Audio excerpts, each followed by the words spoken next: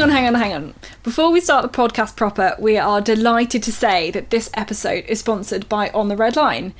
They're a website completely dedicated to following and supporting the British team, and they've got loads of articles about the squad members and all the competitions they've been in.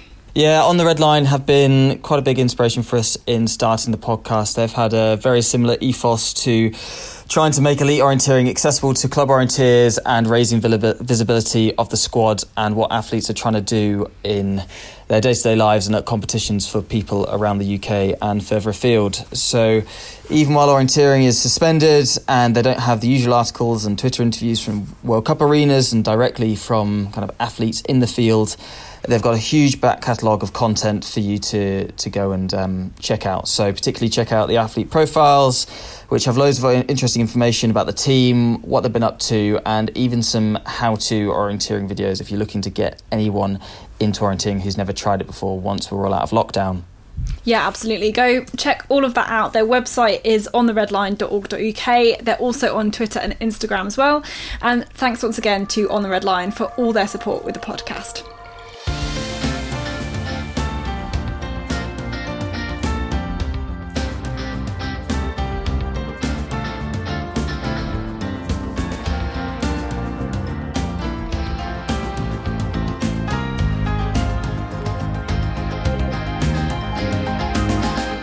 Hello and welcome to another episode of The Run-In. This week we are going to be discussing the most recent Lockdown O sprint weekend and how the British athletes fared in that. We're also going to be talking about the Danish team and the opening up of Denmark and possibly the rescheduling of WOC to October later this year, fingers crossed, and also Matthias Kiberts's 50-kilometre treadmill world record, which even saying it is slightly dull and long-winded, which we'll get onto that later. But impressive.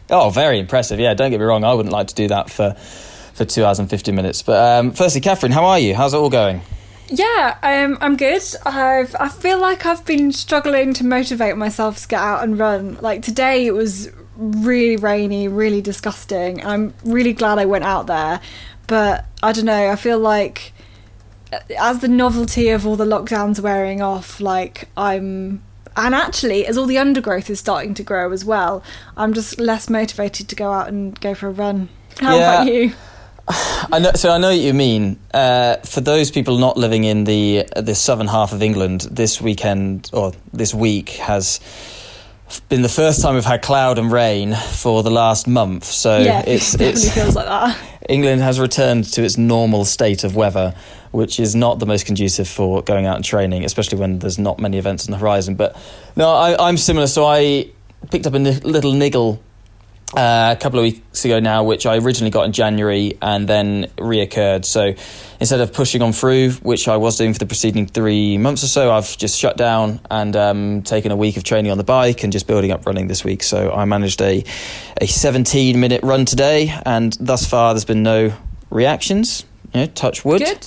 So hopefully I'll be back to running normally soon. But I had a chat with the sprint orienteering group in the British squad as well yesterday, which was nice to remind me that elite orienteering is out there and we'll be back eventually. And it was good to chat through kind of lockdown training, where everyone's at and how we're progressing and moving forward to this being lifted and getting back to racing. So that was really nice to kind of touch base with everyone and put some exciting things in motion moving forward as well. And probably also realising that a lot of you are going through maybe similar things as well, like having similar challenges.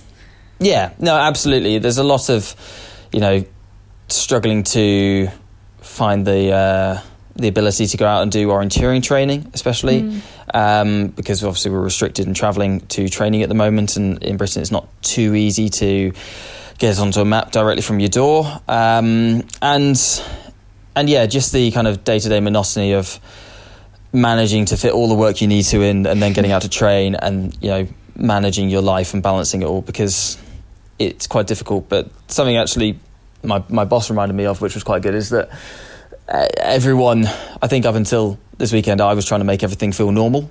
And if you're trying to make everything feel normal, that just uses up more energy, because it is just not normal. So so you just need to accept that everyone is not in a normal state at the moment and just change all of your expectations, which kind of removed a bit of pressure for me, and kind of set me on a more positive mindset. So no, and it made me realise that I'm quite lucky in where I am at the moment, and just letting things kind of sail on through where they are, and things will get back to it eventually. And I think if you're searching for a deadline for the end of something, as someone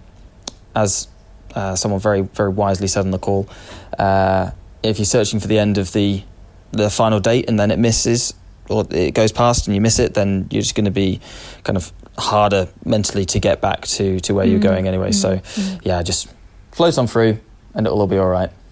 Yeah, it'll all be all right in the end. Good advice. There's really not been much that's gone on since the last podcast, I'll be honest. So we're like trying to find something to talk about. One thing we can talk about is the lockdown sprint weekend, though. So it's kind of the second competition that's been held, or kind of coordinated by Chris Smithard.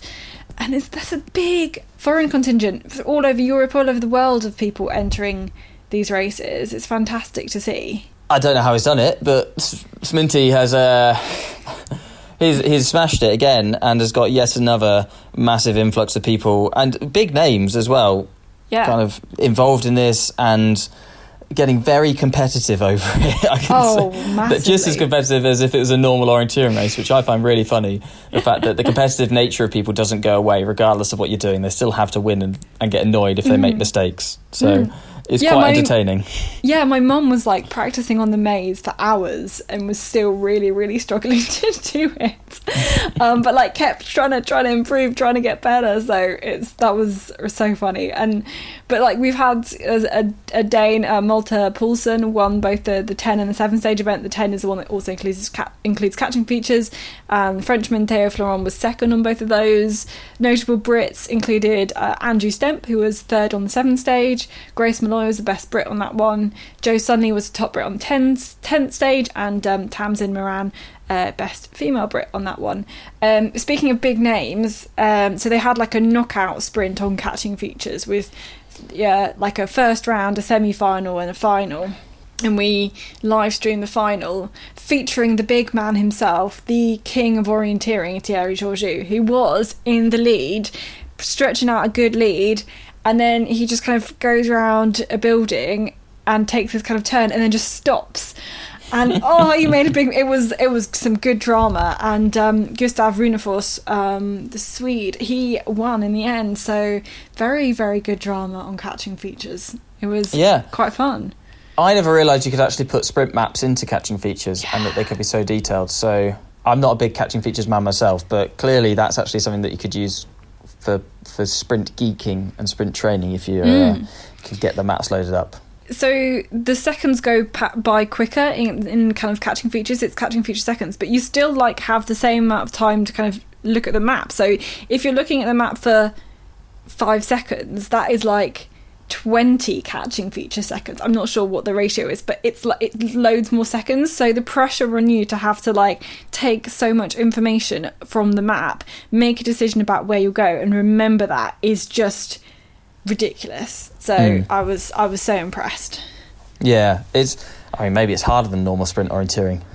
Anyway, next up was a classic weekend on 8th to the 10th of May. That's that bank holiday weekend where we were meant to have like the Northern Champs and the Middle Champs, but so you can do some Lockdowno instead.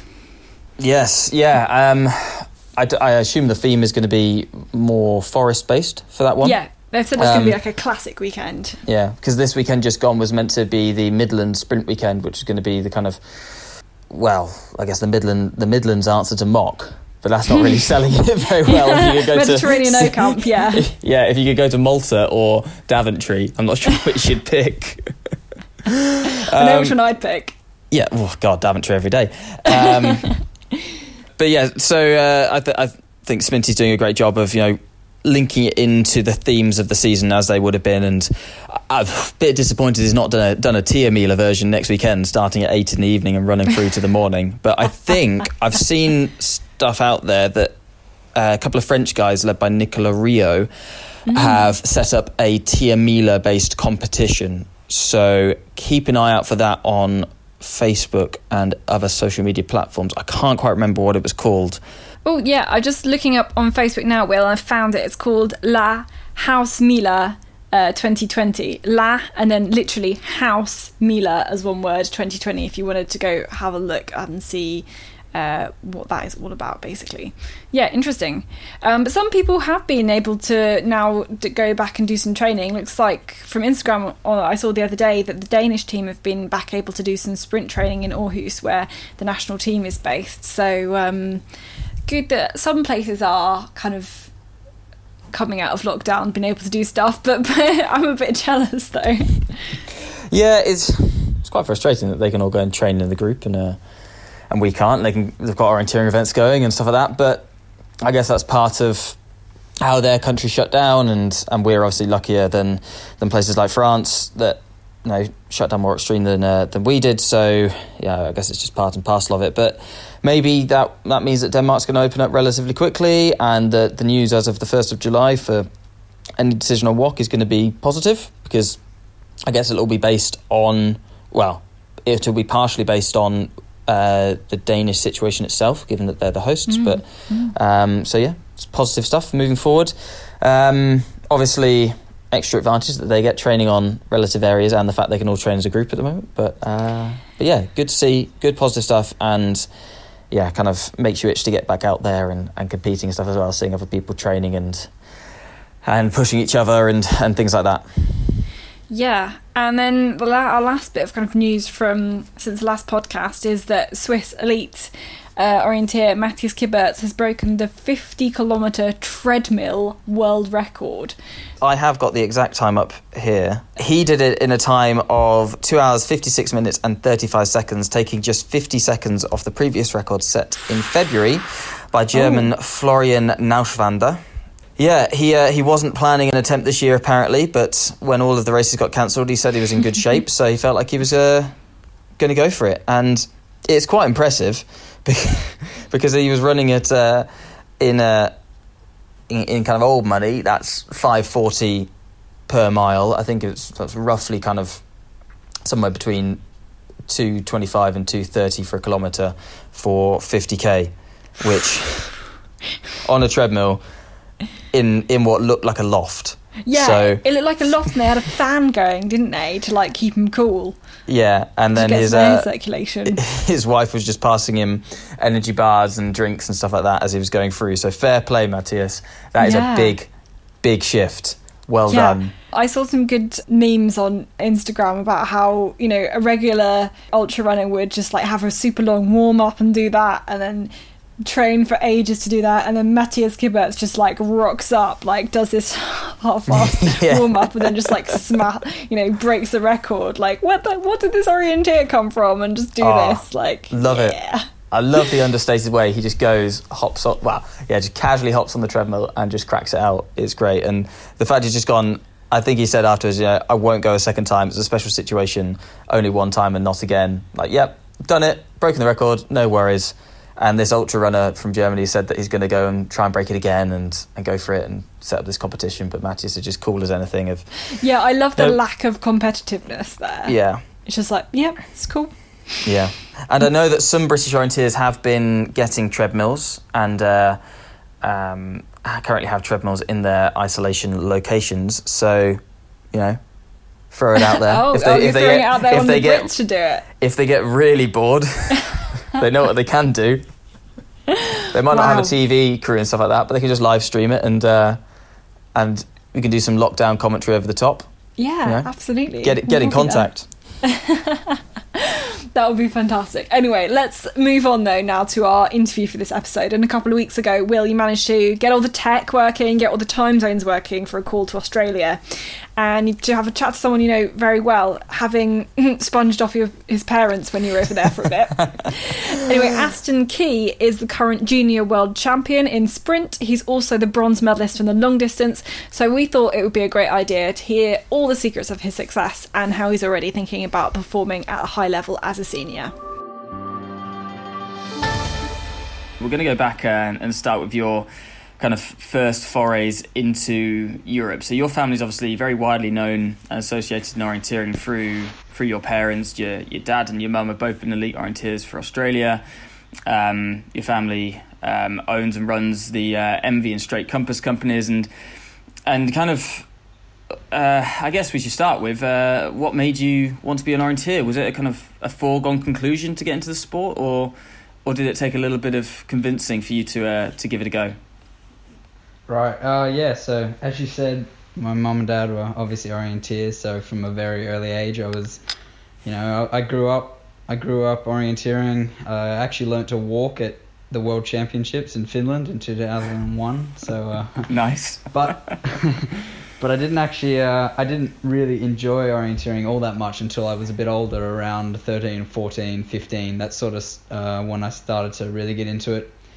I used to only go to orienteering because my little friends, we used to do the string course. You go around, follow the string, get lollies at the end. That was really the only reason.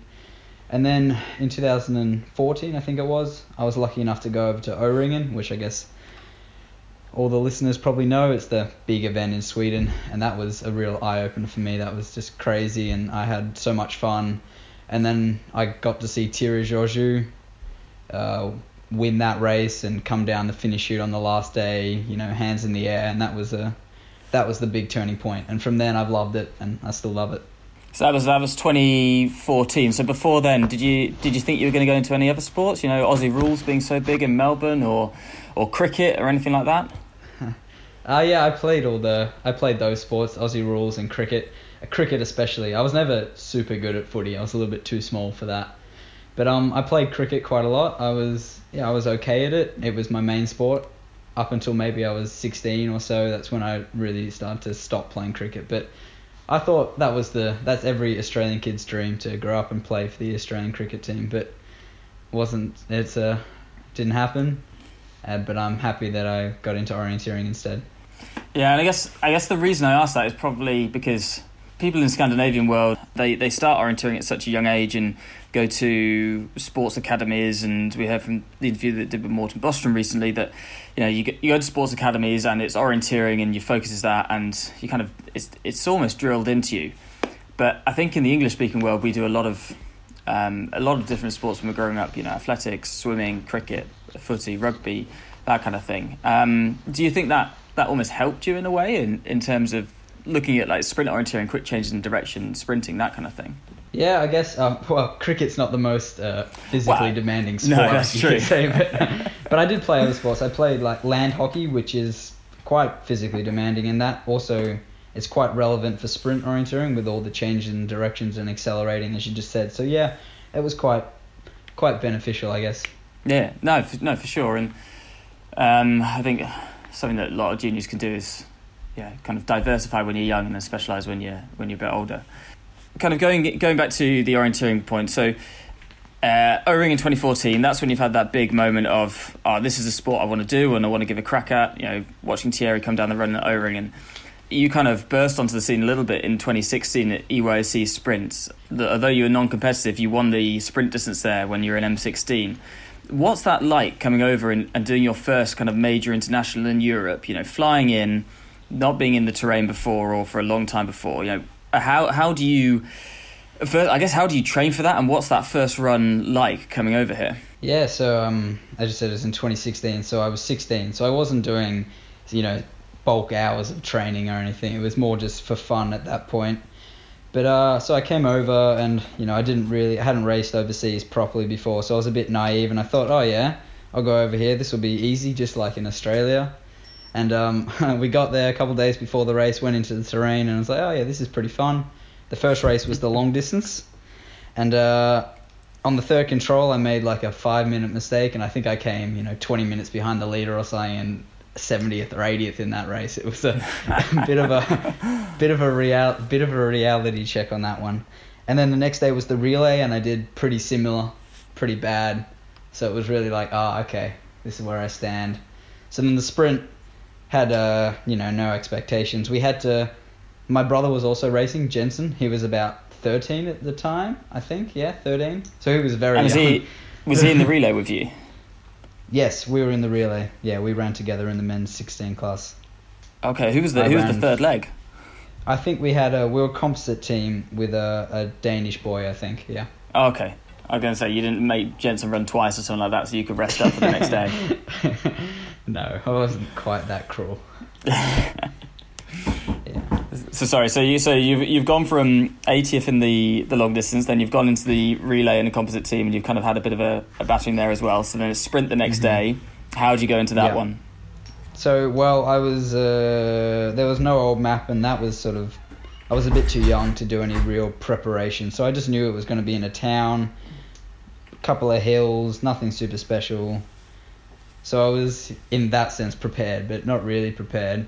But then on the day, we actually had to get a flight quite early out of that day, and we had to drive quite a long way to get to the airport. So we requested early starts, because, there's like jaywalk, there's start blocks. So Jensen and I both got the early start block so we could get out of there and make our flight. So we went into the quarantine, and I remember the day, it was cold and raining, and we went into the quarantine just wearing our split shorts and singlet, Compass SI on, everything. So it was pretty cold, lining up for I think there were like 2 toilets, 2 portaloos for everyone there, so it was quite rough. And then, just ran the race, finished the race, and when I finished, I heard something, 3rd place, and I was like, the 10th starter, so I thought, oh no, here we go again, great. So then ran straight to the car, got in the car, drove to the airport, and on the way, I thought, I may as well check the results. So I checked the results, and I was like, oh, I'm winning, that's pretty cool. But there was this real sort of, made me nervous, because the time on the live results didn't match the time I had in my splits by about a minute. Like, it was exactly a minute off, so I thought, oh no, they buggered it up. A minute puts me down in, currently in 20th place or whatever, so I thought, oh, okay, yeah.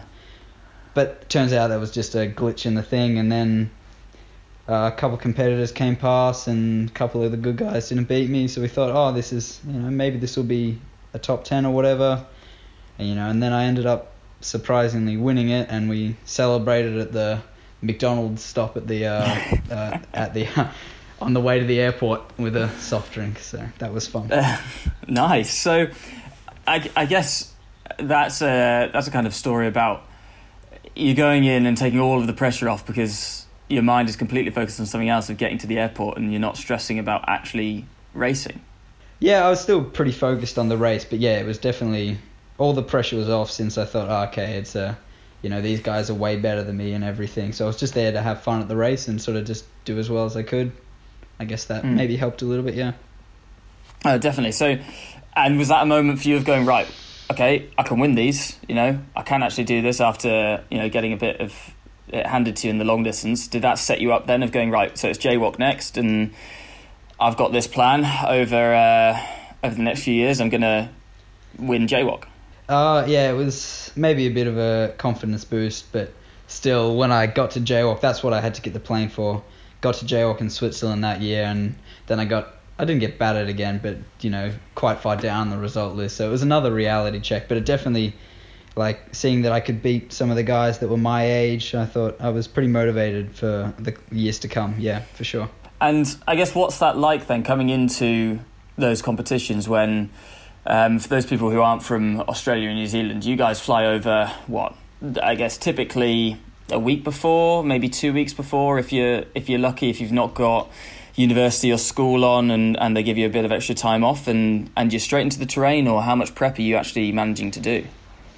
Yeah, so we fly over about a week before, usually for a little mini training camp just in the terrain, so everybody gets to know it a little bit, because our university exams are usually the mid to end of June, so it's pretty horrible timing with that. But we usually get over a week before, and we go straight into the terrain, and it's pretty tough going straight into it, but it's what we've done for years, and of course it would be nice to be over there a bit earlier, but it's what we have to do, and usually we make do with the time we have. Do you ever think that gives you guys an advantage in a way, where you're so focused for that week beforehand, there's no other distractions, you're just in that zone of, right, I'm here, I'm doing this, I'm in the hotel already, I've got my plan all laid out? Or is it a real hindrance? It can be a bit of both, actually, because one, you come in with only a week of training, so maybe you're a little bit overconfident, which sometimes can be really good. The terrain's not in your head, you're not overthinking it or anything, you're just there to race. But it also can be bad, of course, because you're trying to learn as much about the terrain only 1 week before. So then obviously you can't do too much training because you'll be too tired and everything. So it's a bit of a trade-off.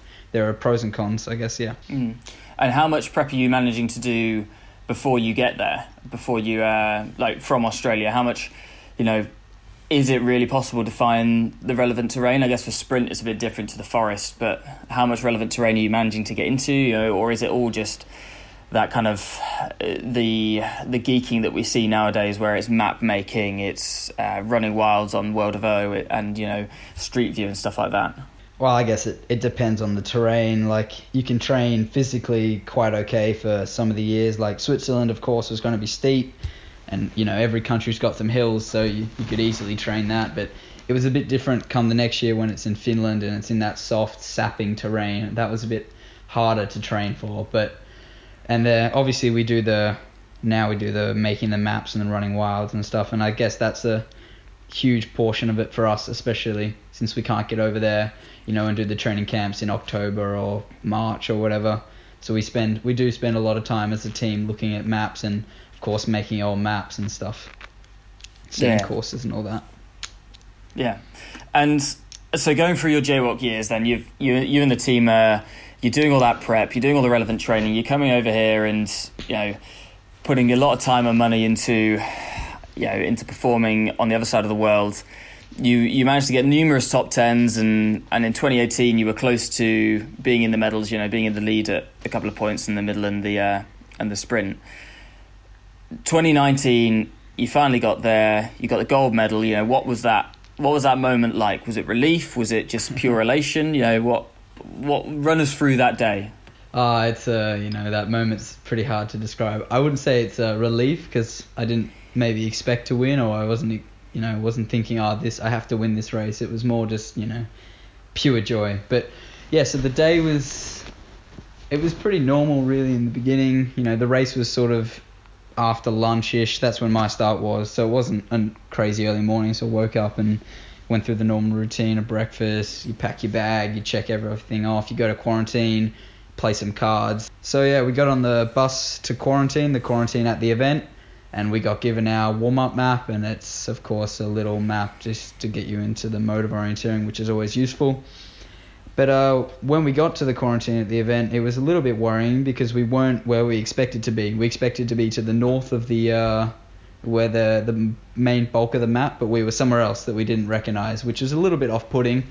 But it was okay because, I guess most people would be in the same boat. Did my warm-up, usually start about 45, 50 minutes before. I like to do quite a long warm-up for sprints because, it's so short and you have to be at a high intensity from the beginning.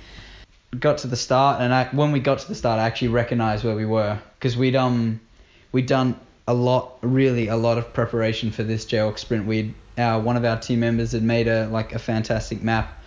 Duncan Curry, huge shout out to him. He was a huge part in our success on that day. So I actually recognized where we were at the start, which was really like a massive confidence boost. Just before, a couple minutes before I started, I was really feeling comfortable and confident, which was great. And then, the last couple minutes, really focus in, and then the 5 beeps go, and then it's sort of a bit of a blur all the way until the finish.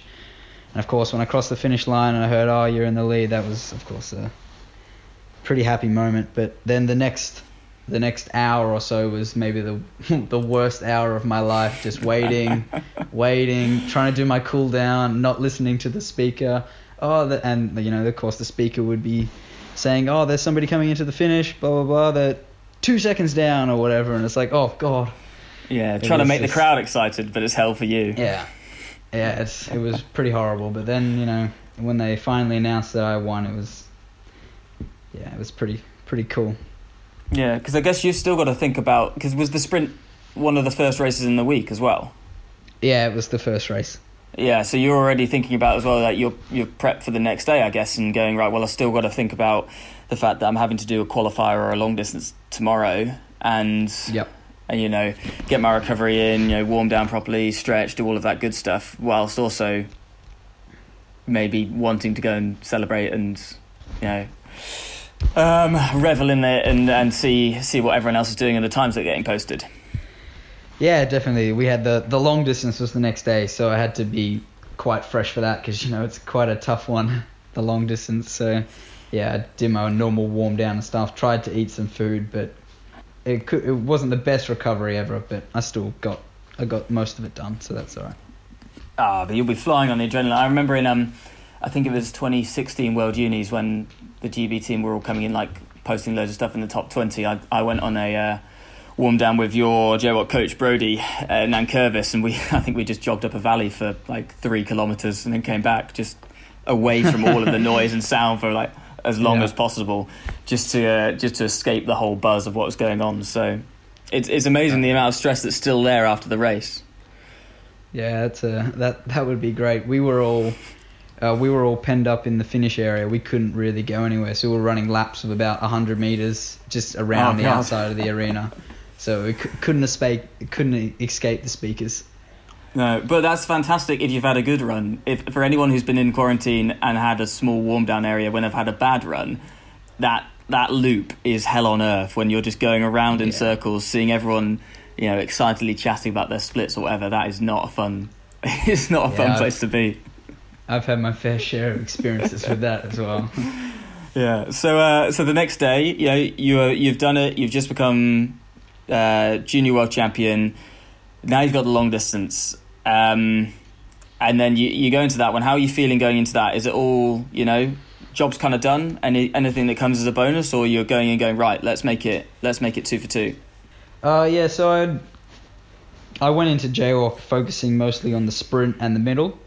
I hadn't really thought about the long too much, but I knew I was in reasonable shape, and if I just had a clean run, maybe I could do okay. So in that sort of sense, it was a completely different day to the sprint, because on the sprint I was hyped up, ready to go. This is the day, blah, blah, blah. I was really prepared. On the long, it was sort of the complete opposite. I was sort of very chill and, okay, let's just have fun, see where this goes, try to find all the controls in the right order, just see what happens. And so yeah, it was like, I remember in the quarantine, I was just very happy just sitting there waiting, because the long distance day at JWOC is a very long day in quarantine if you have a later start.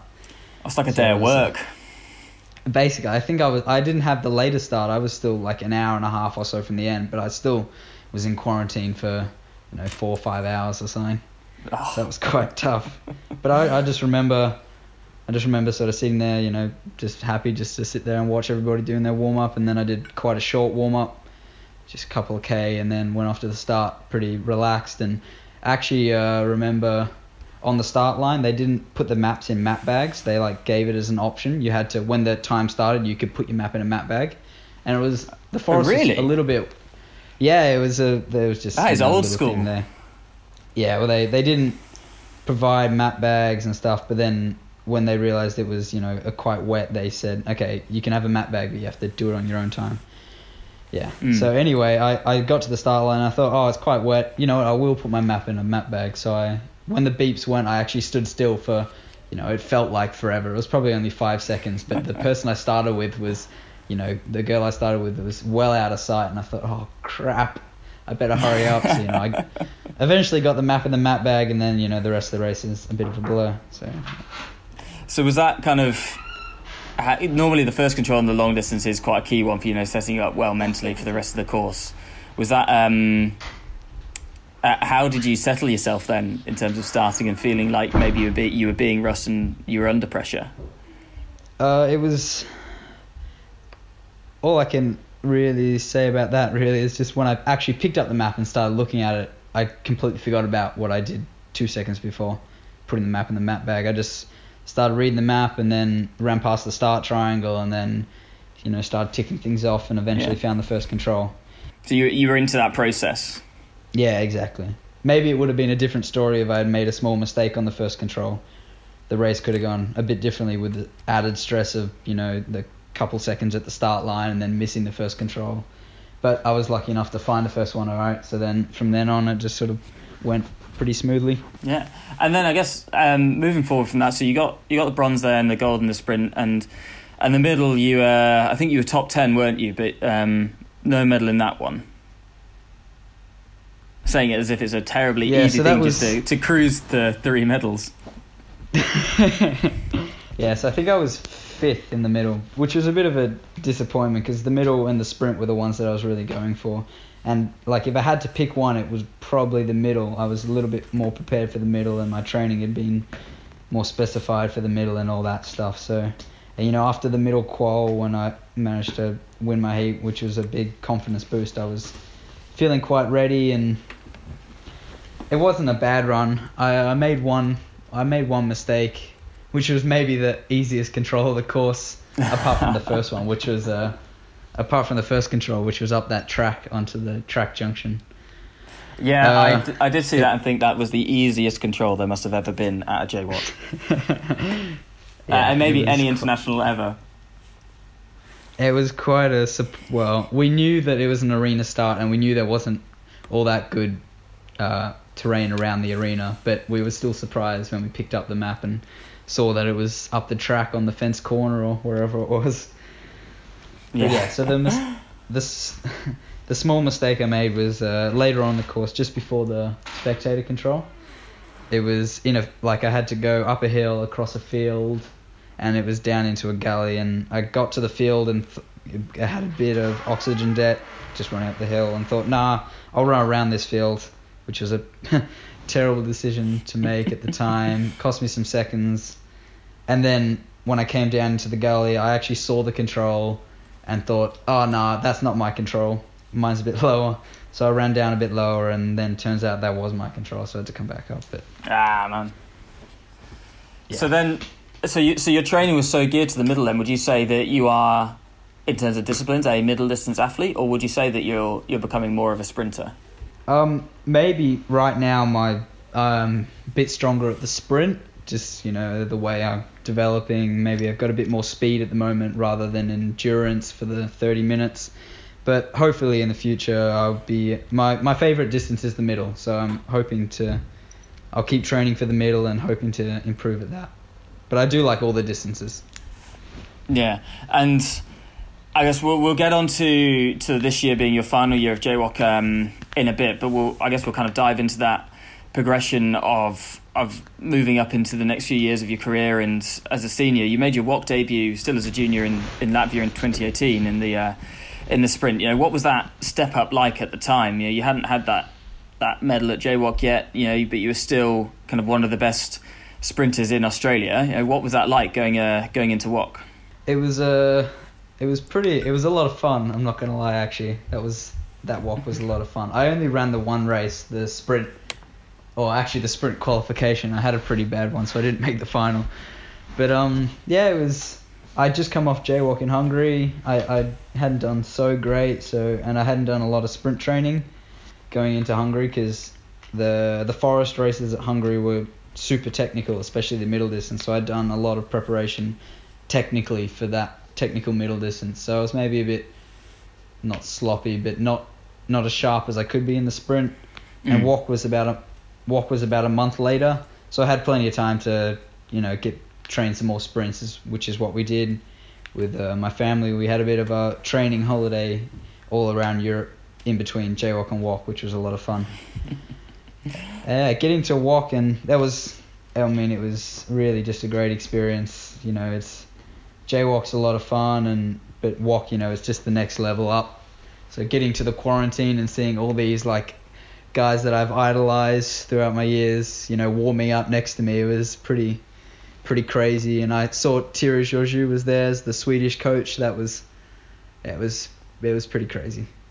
Yeah, I mean, I wasn't there, so it can't have been, you know, out of this world experience, but of course not. Well, joking, obviously. And you know, I guess going quickly onto the family, your family's so close, and you know, there's so much support from your mum and dad in terms of going over and racing with you and being at those competitions. Does that help you prepare, kind of, I guess, more than your immediate rivals in the Aussie team for these races? You know, you guys are going over and doing these camps, doing these, going and getting to race O-Ringen and all these things before these races. Do you think that's giving you that extra advantage over anyone else that might be coming over from Australia?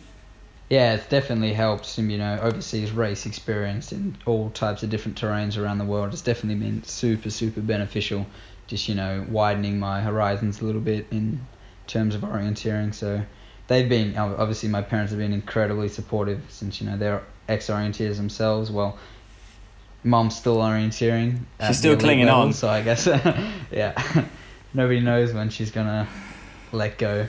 We'll have to wait and see. And of course, your mum is now, your mum and yourself are relay team members as well, having been the first ever mother-son combination in a relay at World Champs. It wasn't at the World Champs, but we ran at a couple of World Cups last year. Was it World Cups? In Finland and China. That was quite fun.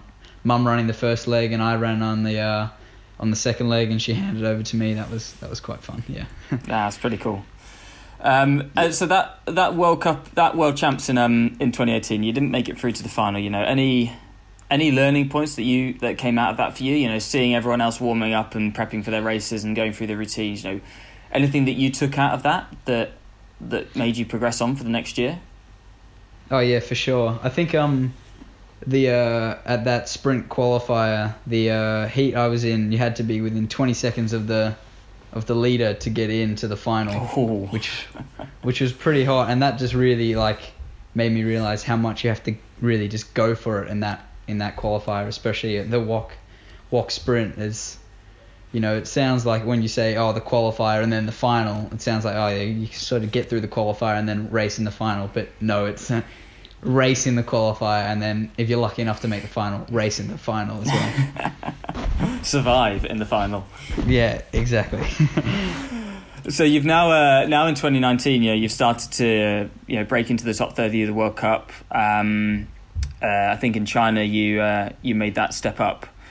Was that just a year of fitness on top of that World Champs result, or was it that kind of mental breakthrough from JWOC, knowing that you had the capability to go out there and perform with the best of them on your given day? Oh, I guess, well, I mean, obviously there's a big physical aspect to orienteering, so there was definitely helped having another year of running in my legs, and I was lucky enough in 2019 not to really get injured at all, so I managed to train consistently throughout the year, which obviously makes a really big difference. So that was a huge part of it, but also having a bit of confidence after JWOC and stuff definitely helped as well. So I can say it's a bit of both for sure. And you spent last year living in Turku as well, running for Turin Sunniastat. How was that experience, going over and living overseas for kind of 6 to 8 months, maybe a bit longer even? Being put on first leg in the big relays, that extra pressure, did that help? Yeah, that was just everything about that experience was pretty wild. So I finished high school at the end of 2018 and thought I'd take a gap year before I started university in 2020. So I moved to Finland. Was lucky enough to stay at a family's house, the Salmis, Jani and Vroni, who are both ex-world champions and stuff. So that was that's already a pretty good start, I guess. Yeah, it's all right people to have around you. Yeah, not bad.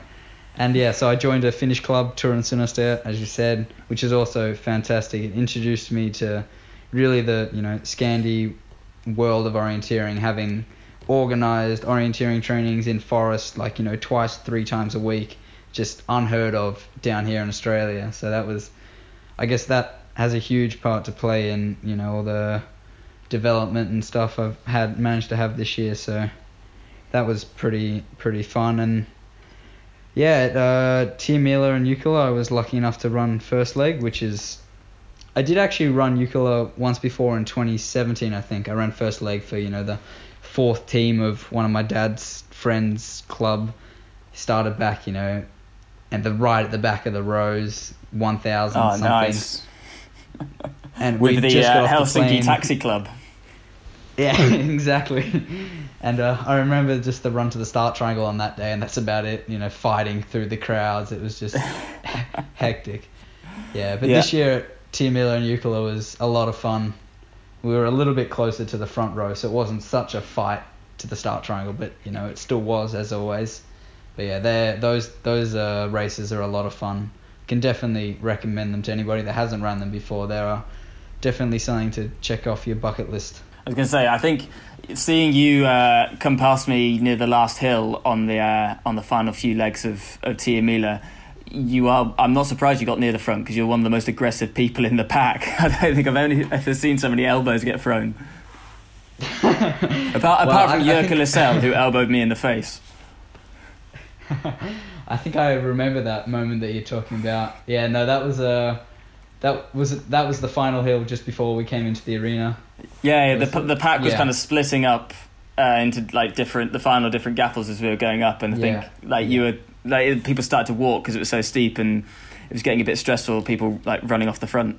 Mm-hmm. Yeah, no, I remember that. It was because we'd just come through some pretty horrible green stuff, and in Tiamila when you're in 50th place or whatever, you're running behind 40, 50 guys. It's when you're running through green, everybody's taking the same line. It turns into a bit of a traffic jam, a bit of a walk through the green. So I remember just having a bit of energy there and trying to overtake some people up the hill. Because it coincides with one of my most surreal but also nicest memories of orienteering in the last few years is because just before then in that green bit, I think you'd fallen and covered your map in water, like in a marsh, and it had all started to rub off, hadn't it? Yeah, so it got all wet, and then I actually ripped away the last couple of controls off my map. So I was missing the last couple controls, but lucky enough I had the control description, so I could see with the numbers what they were. And when we got to the top of that hill and found the next couple controls, I saw Will, and I asked him, Will, have you got maybe it was number 97 and number 62, and he, thank God, he said, yes, I do. So I just sat on the back of him until the finish. So that was... I got very lucky there. Oh, that was so surreal, that of just how lucky we both got of me being pretty knackered and because I had some problems with my foot, like trying to survive through to the end, and then you having all the energy but no map of like, right, let's get through it together, and suddenly into the arena and well, there's the leader. Oh, damn it, we could have actually won this one instead of just kind of helping each other through. It was a really nice moment. That's one of my favourite orienteering moments so far, for sure. Yeah. So yeah, definitely in terms of bucket list, anyone who can get there, do first leg, in either of those relays, do it, I think. Yeah. Absolutely.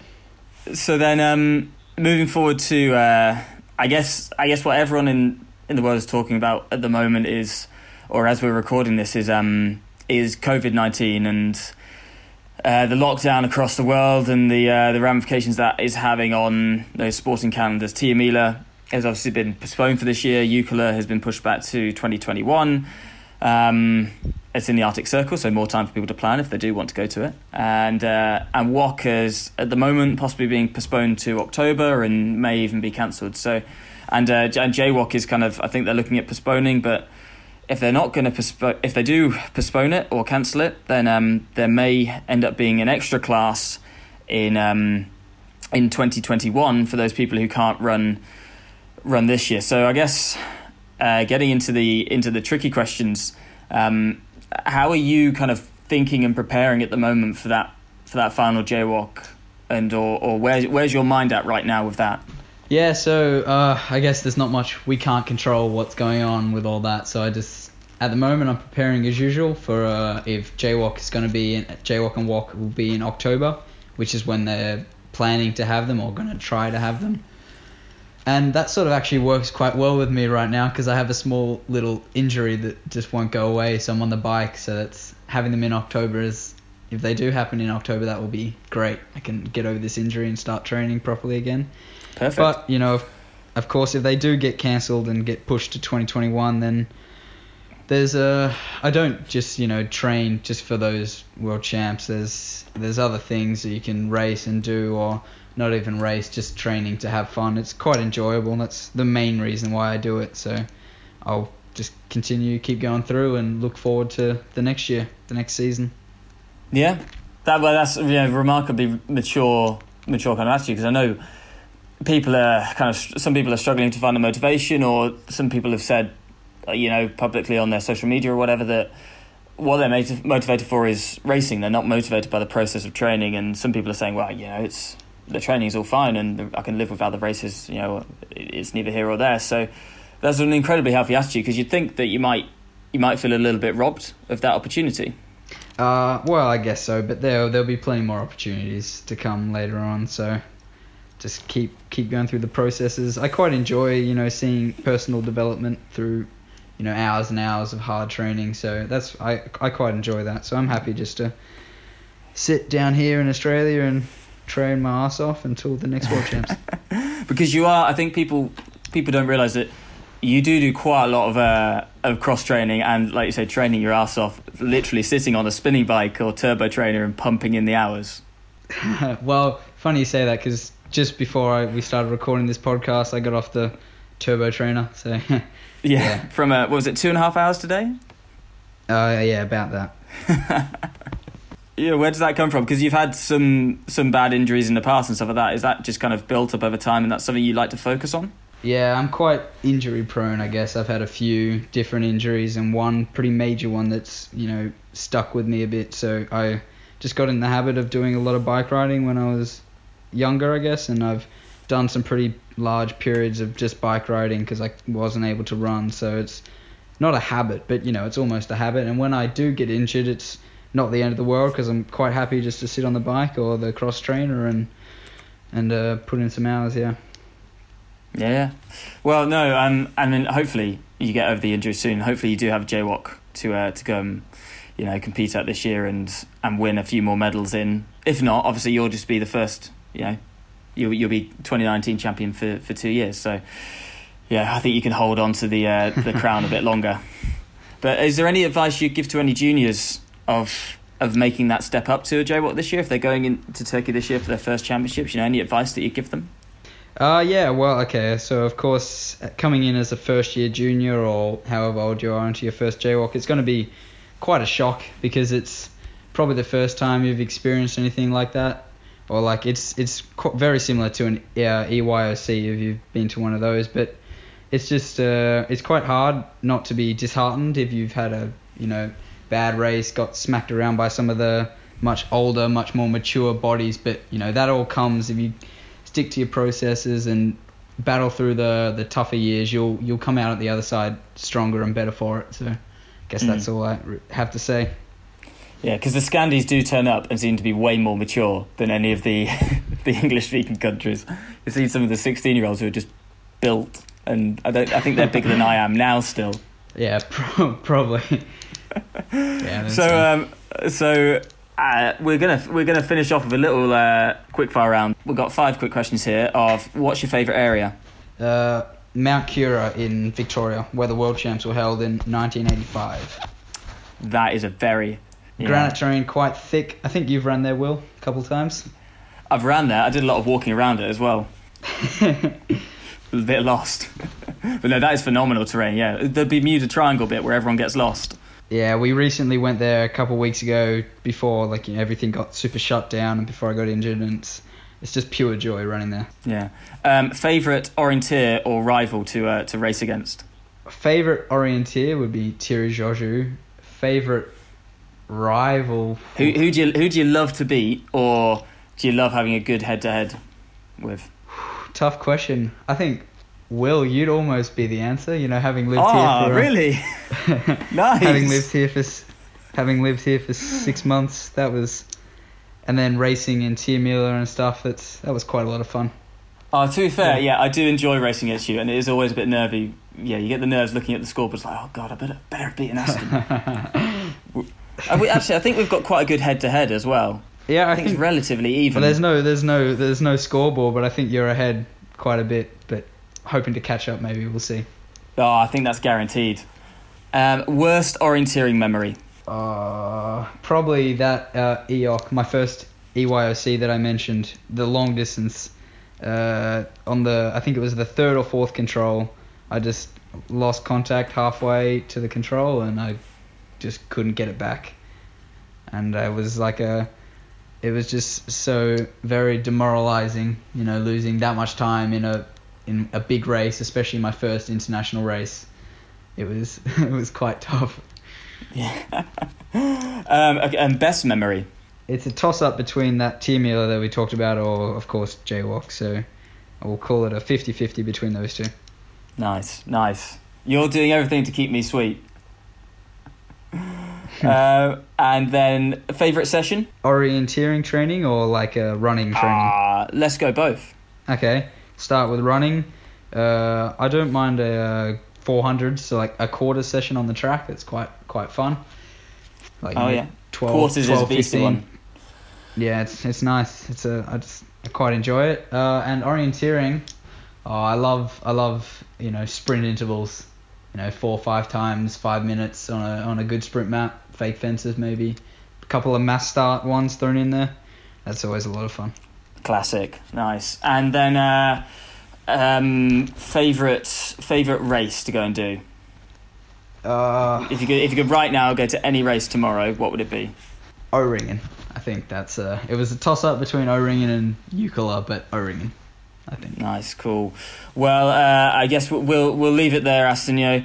Thanks very much for jumping on with us, and we'll leave you to do another few hours on the spinning bike and push out some more watts. But maybe not, but stay safe and look after yourself, and wash your hands, and keep 2 meters away from everyone and all that. And thanks for jumping on, and we'll hopefully speak to you again soon.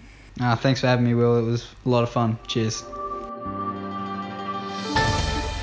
So thank you so much, Aston, for coming on the podcast. Really, really great to hear all your views on all things orienteering. Anyway, let's move on now and to some of the challenges we like to set you at the end of the podcast. Now, Will, it sounds like Chris Jones has been having a lot of time on his hands, and he set us a challenge. Yes, he has. So Chris Jones, fantastic sprint orienteer that he is, wanted everyone to start putting their selection hat on and picking their dream GB sprint relay team of the ages. So the challenge is you will see a list of runners. Each will be given a commercial value, and you have up to £10 to spend. So you have to pick your first, second, third and fourth leg runners out of your pool of runners and make sure that you have a team that adds up to underneath £10. So a bit like if people have done a fantasy Tour de France in the summer months or something like that, you've got to pick your team based on a certain amount of credits. So we will, and there will be special rules as well linking into this. Things like, if you pick yourself, you get a bonus if you're backing yourself, or if there's a couple of runners in the same team, you get a little bit of cash off to support in buying other runners. So we will put all the rules up on the Twitter feed, and then we'll see what people send back into us, and we will read out the best ones next week. But it could get quite controversial with some of the values he's given people. Top tip, he's not valued himself as the highest, so you could get a good bit of value from Chris. Yeah, that was the one I immediately picked out. But yeah, all the details we'll put up on our Twitter feed, which is @TheRunInPod, so get ready for that one.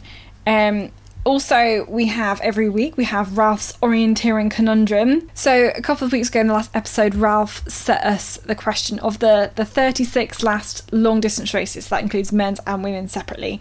How many have been shorter than the expected winning time, under the expected winning time, on the expected winning time within the range that it says, and longer than the expected winning time? And I kind of thought they would kind of err on the short side.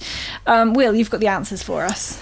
I do, yeah. So Ralph has been crunching the numbers and he shot me the answers. So we have got, we'll go for the men first because that's how he sent them in the message to me. Of the races for the men, there were 12 races under the expected winning time, 5 within the band of the expected winning time, and a single one over the expected winning time. That's quite decisive. It is, yeah. If you think about how people train and the endurance that they go for, the fact that most of the long distance races are actually under. I mean, how much time are you wasting out there training? Yeah, you could just put your feet up, listen to the running time, podcast. Though, Will. That's the winning time. Well, this is true. Many people are going to be out longer than the winning time. This is true. Maybe British athletes are just far fitter than the course planners expect them to be. Or the terrain's easier. I think that's maybe the case. Anyway, what about the women's? So for the women, there were 8 races under the expected winning time, 9 races within the band, and again, a single one over the limit. So a little bit more even for the women. But the women's is shorter. The expected winning time is less, and obviously it's shorter. Maybe that's just easier to get it in. I'm quite pleased with that result. I think that kind of supports my hypothesis that a lot of the time it is on the short side or under the expected winning time. I'm always having a moan that like the longs are not long enough, and then when you get to the international elite season, you're not used to having races that are long enough, like you would at World Cup, World Championships, long distance. So so interesting.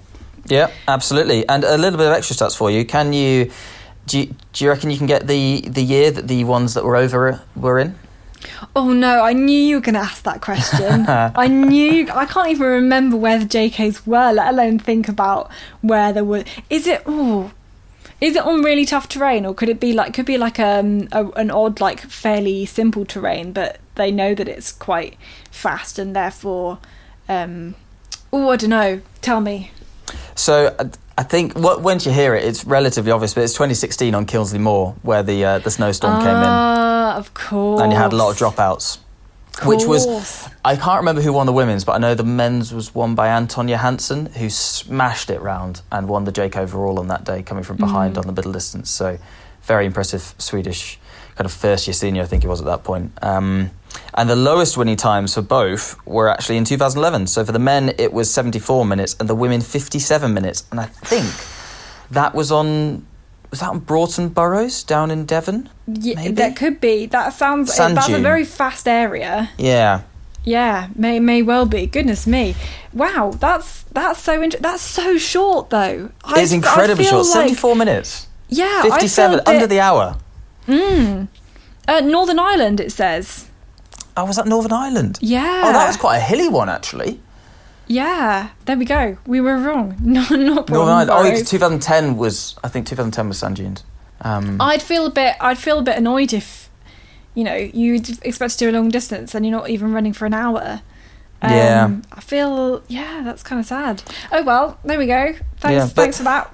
Things have been a bit better since 2013. So last bit of stats from Ralph. Only for the men, 15, 16, 17 were outside of the time limit for the men, so under. And for the women, there was only 3 years of 2013, 15 and 16 for the women as well. So other than that, they've all been within the band permitted. So, things have been relatively consistent since 2013. Oh, great stats. And Ralph's actually also set us another question for the next couple of weeks, which is on the British Championships weekend from 2015 onwards. How many are we going with winners of the relay have not run or not finished the individual? Yeah, that'll be it. So how many this is male or female, the premier, the elite relays, how many did not finish the individual? Get your guesses in for that one, as to the usual place, and if you want to name and shame them as well, then go for it. Yeah, absolute shame. Basically cheating. No, that's a tactical decision if ever I saw one. But get your answers in on. It's worse when it happens at the JK. That's when it hurts, when you see someone dropping out the long and you've finished it at the JK and you've got to race them in the relay the next day. That's oof. Yeah, but that's happened for quite a few years. I remember hearing a story in 2012 about a couple of current squad members running out to just meeting up after the start and finding a spectator control out in the forest to watch people come through, knowing that they were resting up for the relay the next day. Oh, I can't remember who they were, so I can't even name and shame them. But that's something I've heard. Sneaky stuff. Well, get your answers in on Twitter. We are at The Running Pods, and I think that is it for today's episode. So thank you very much for listening, for joining us. We'll be back again in another couple of weeks with all the usual news and interviews from all the orienteering scene. So we'll be back then.